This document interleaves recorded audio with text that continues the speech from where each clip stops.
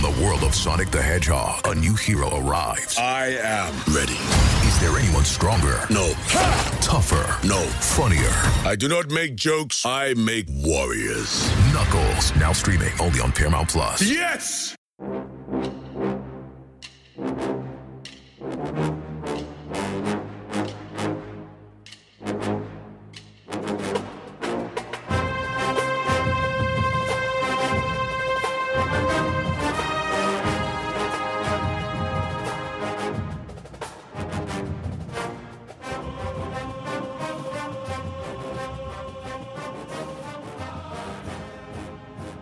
Good morning, Bucknutters. Welcome to the Bucknuts Morning Five here on Monday, May 3rd, 2021. I am Dave Biddle. I am very happy to be joined by Patrick Murphy. A lot to get into, Patrick. We're going to talk a lot about the draft from Ohio State's perspective, 10 Buckeyes taken in the NFL draft. But before we get to that, the Buckeyes landed a commit kind of out of the blue yesterday. Kye Stokes, 6'2", 185-pound safety in the 2022 class, kid out of Seffner, Florida. Now, right now, Bucknutters, he's a 3-star prospect. You might want to take a picture of that because that's not going to last for long. He's going to be a 4-star before you know it. Just since April 12th, Patrick, he's gotten offers from Ohio State, obviously, Alabama, Notre Dame, Georgia, Florida, LSU, and others. So it's a classic case of, this is a very early ranking. Now we see his offer list. It's a kid that's blowing up, so will not be a 3-star for long, and looks like a good get for the Buckeyes. Yeah, it's funny in recruiting how this works, right? When, a player who maybe, hasn't been seen by as many of the analysts or whatnot, teams start coming after him. All of a sudden that ranking starts to change, as you alluded to. And it seems like that will be the case here. I think it sounds like a good get from everything I understand. An athletic kid, sounds like he's going to, as you said, end up at safety when he gets to Ohio State, but plays both sides of the ball now and does so successfully for his high school. So, yeah, I think, when you're Ohio State, you got in here recently with him, offered him a scholarship just a handful of days ago. But it sounds like he likes what he heard from Ohio State.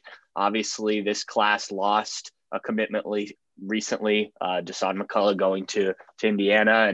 And while in a rankings standpoint, this doesn't necessarily make up for that, I think by the time all's said and done, these two will look more comparable. So, a good move for the Buckeyes. And obviously they're still going to be in on some other guys at that position as well. When the recruiting really opens back up this June and people are allowed back on campus, there'll be some guys coming that could also play safety for the Buckeyes. So I don't think this shuts down the door for that recruiting spot at all. I think they'll probably add a couple guys in this class at that position.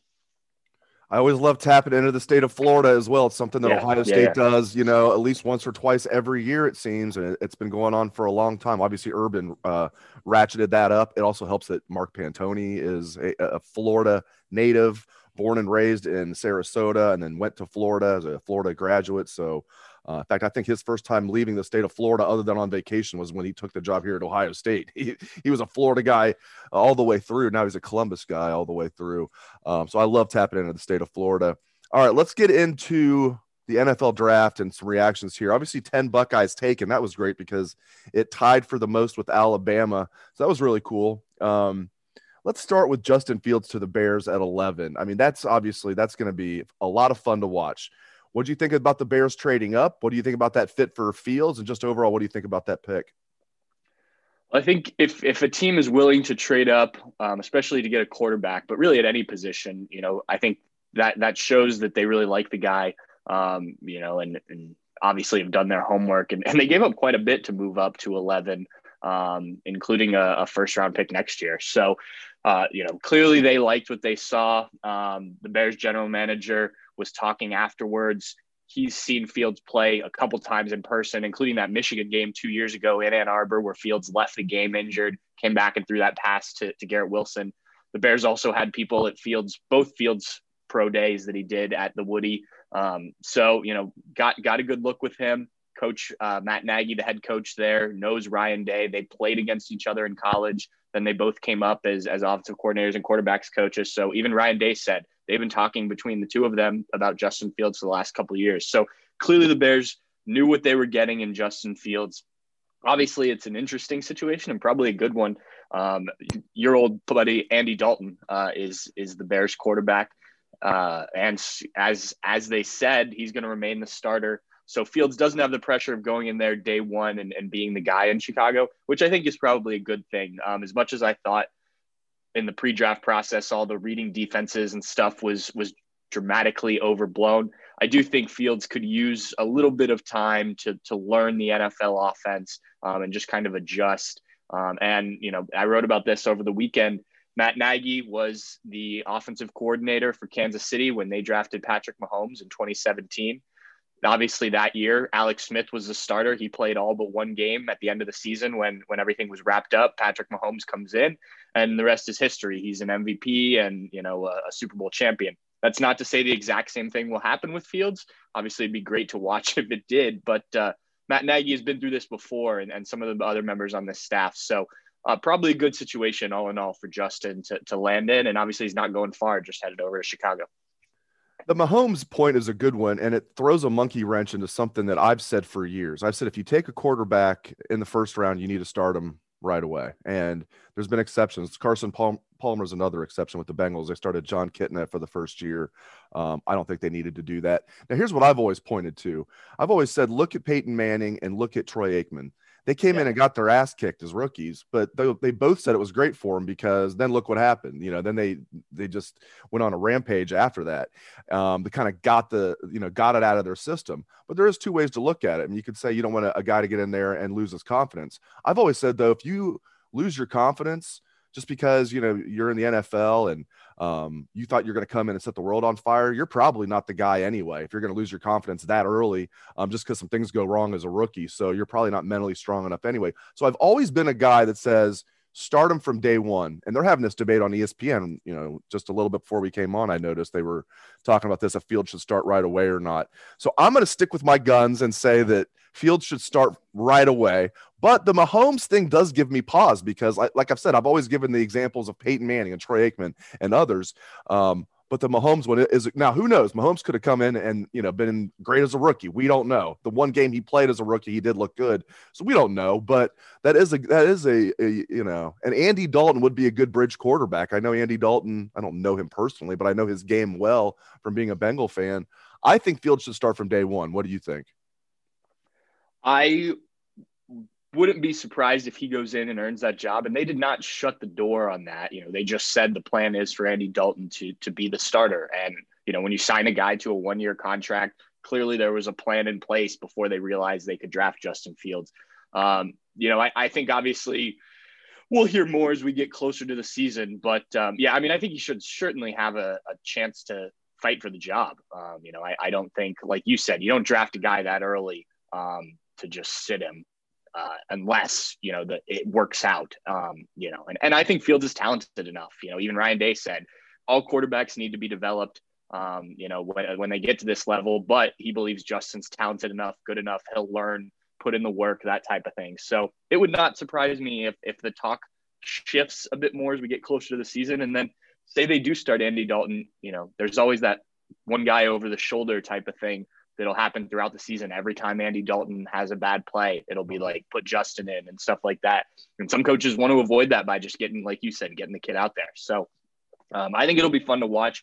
But yeah, they didn't completely close the door. They just said Andy Dalton is the starting quarterback now. And we all know how talented Justin Fields is. And the kid hasn't really sat other than, 1 year at Georgia. And even then he found his way on the field at times.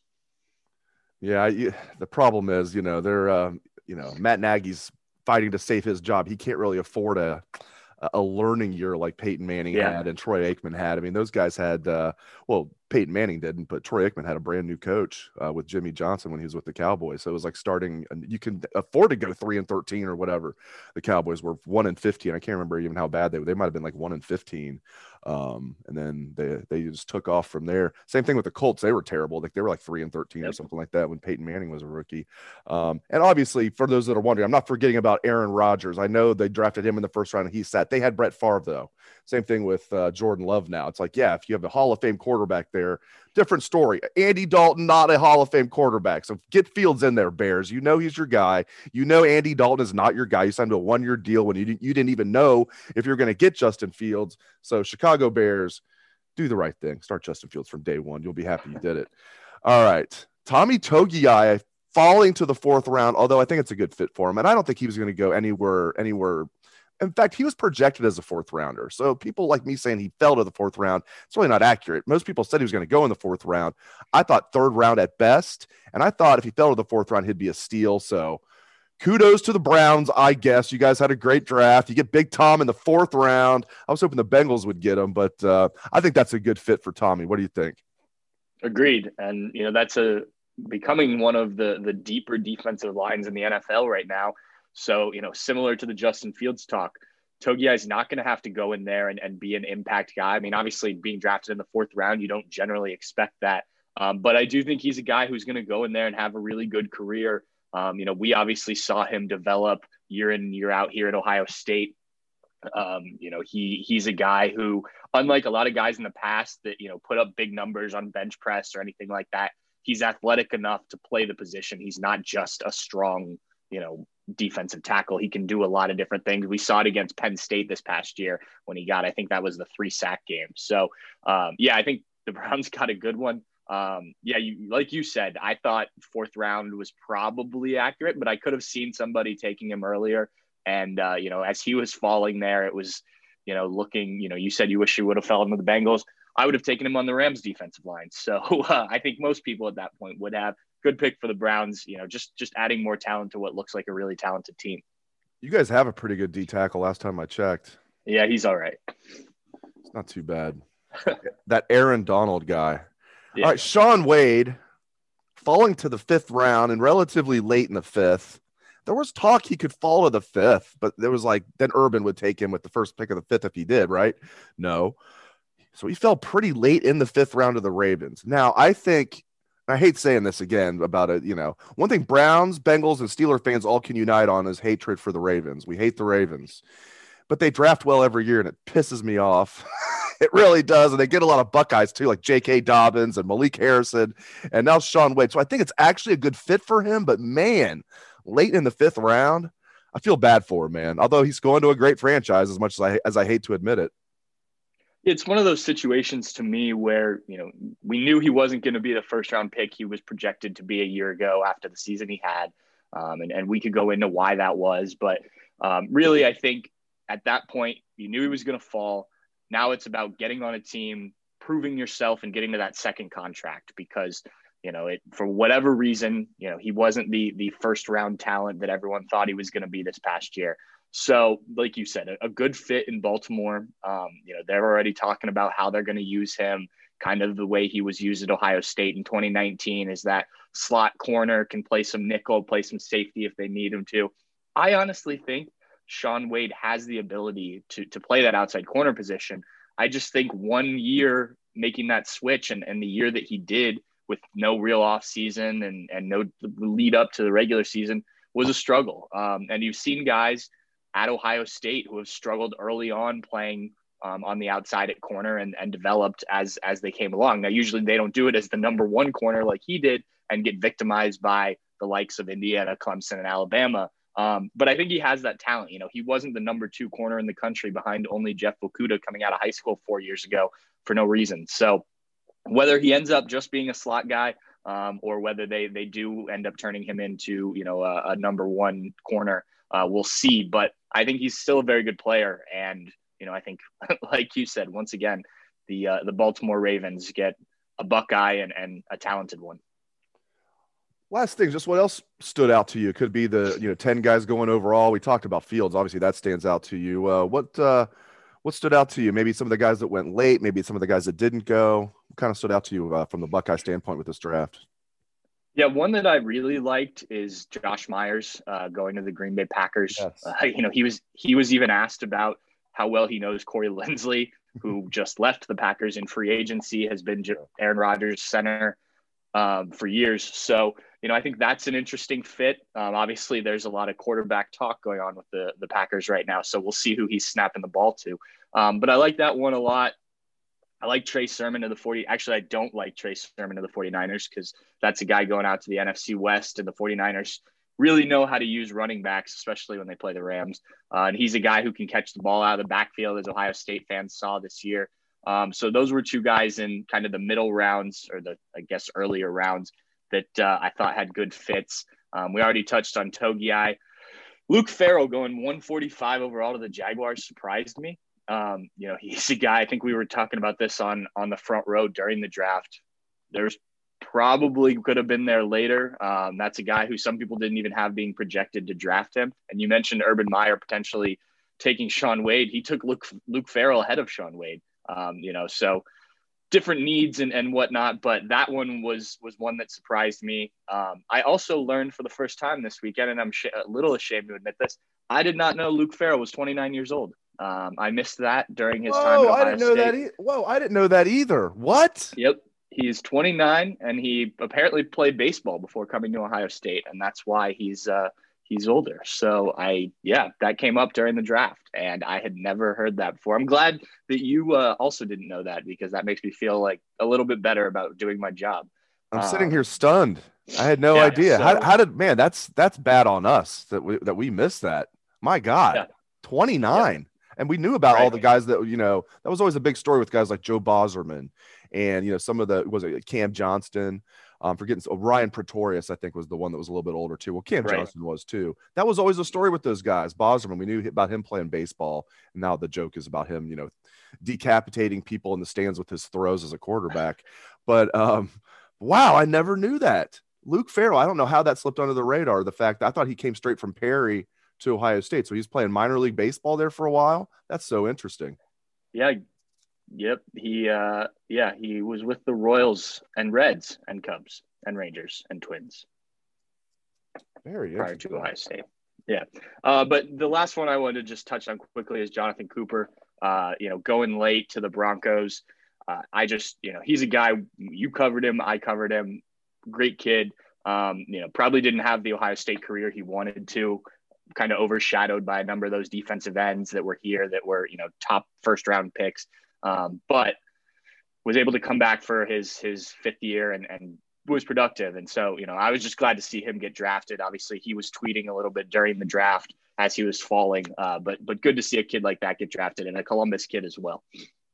Okay. I'm looking at the Luke Farrell page, and this doesn't look like him. It looks like there's a different Luke Farrell. Is there? I don't know. They brought it up. Luke Farrell. I think somebody got this confused. I don't think it's the same guy. There is a Luke Farrell that played that's 29, but it doesn't look like him at all. I think it's a different guy. In the draft. Yeah, I think somebody had their information incorrect on that. Okay, I feel better now. You should too.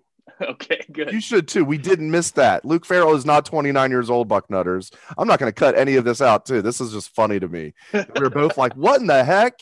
Whoever said that during the draft is wrong, but I can see why you'd mix this up, because there's two Luke Farrells. One guy who was a 6th round pick by the Kansas City Royals in 2013 and went to college at Northwestern. So he couldn't go to college at Northwestern and then play pro and then go to Ohio. No. So two different guys. And I'm looking at his picture. Luke Farrell tweeted 19 hours ago. So that was on Sunday. I am 23 years old. So there you go. Okay. I thought for sure. I was like him and Jake Hausman. I thought were not only in the same recruiting class. I thought they were actually both graduated the same year in the state of Ohio, and they did. Okay. So we've solved this great mystery that Luke Farrell is not 29 years old and a former mediocre minor league baseball player. I'm glad you solved that for me, because I was very surprised by that, but clearly didn't do my research after the fact. This is why the show should be live, is funny stuff like this. Eventually, I think it will be. Bucknutters, eventually, a little foreshadowing there. Not anytime soon. I think eventually we might have a live show for you. And you'll get to hear hilarity like this all the time. All right. Well, great stuff from Patrick Murphy. Really appreciate it, Patrick. And thank you to our listeners out there for tuning into the show. We appreciate that very much. Hope everyone has a great day. Let's hear that Buckeye swag. Best damn band in the land.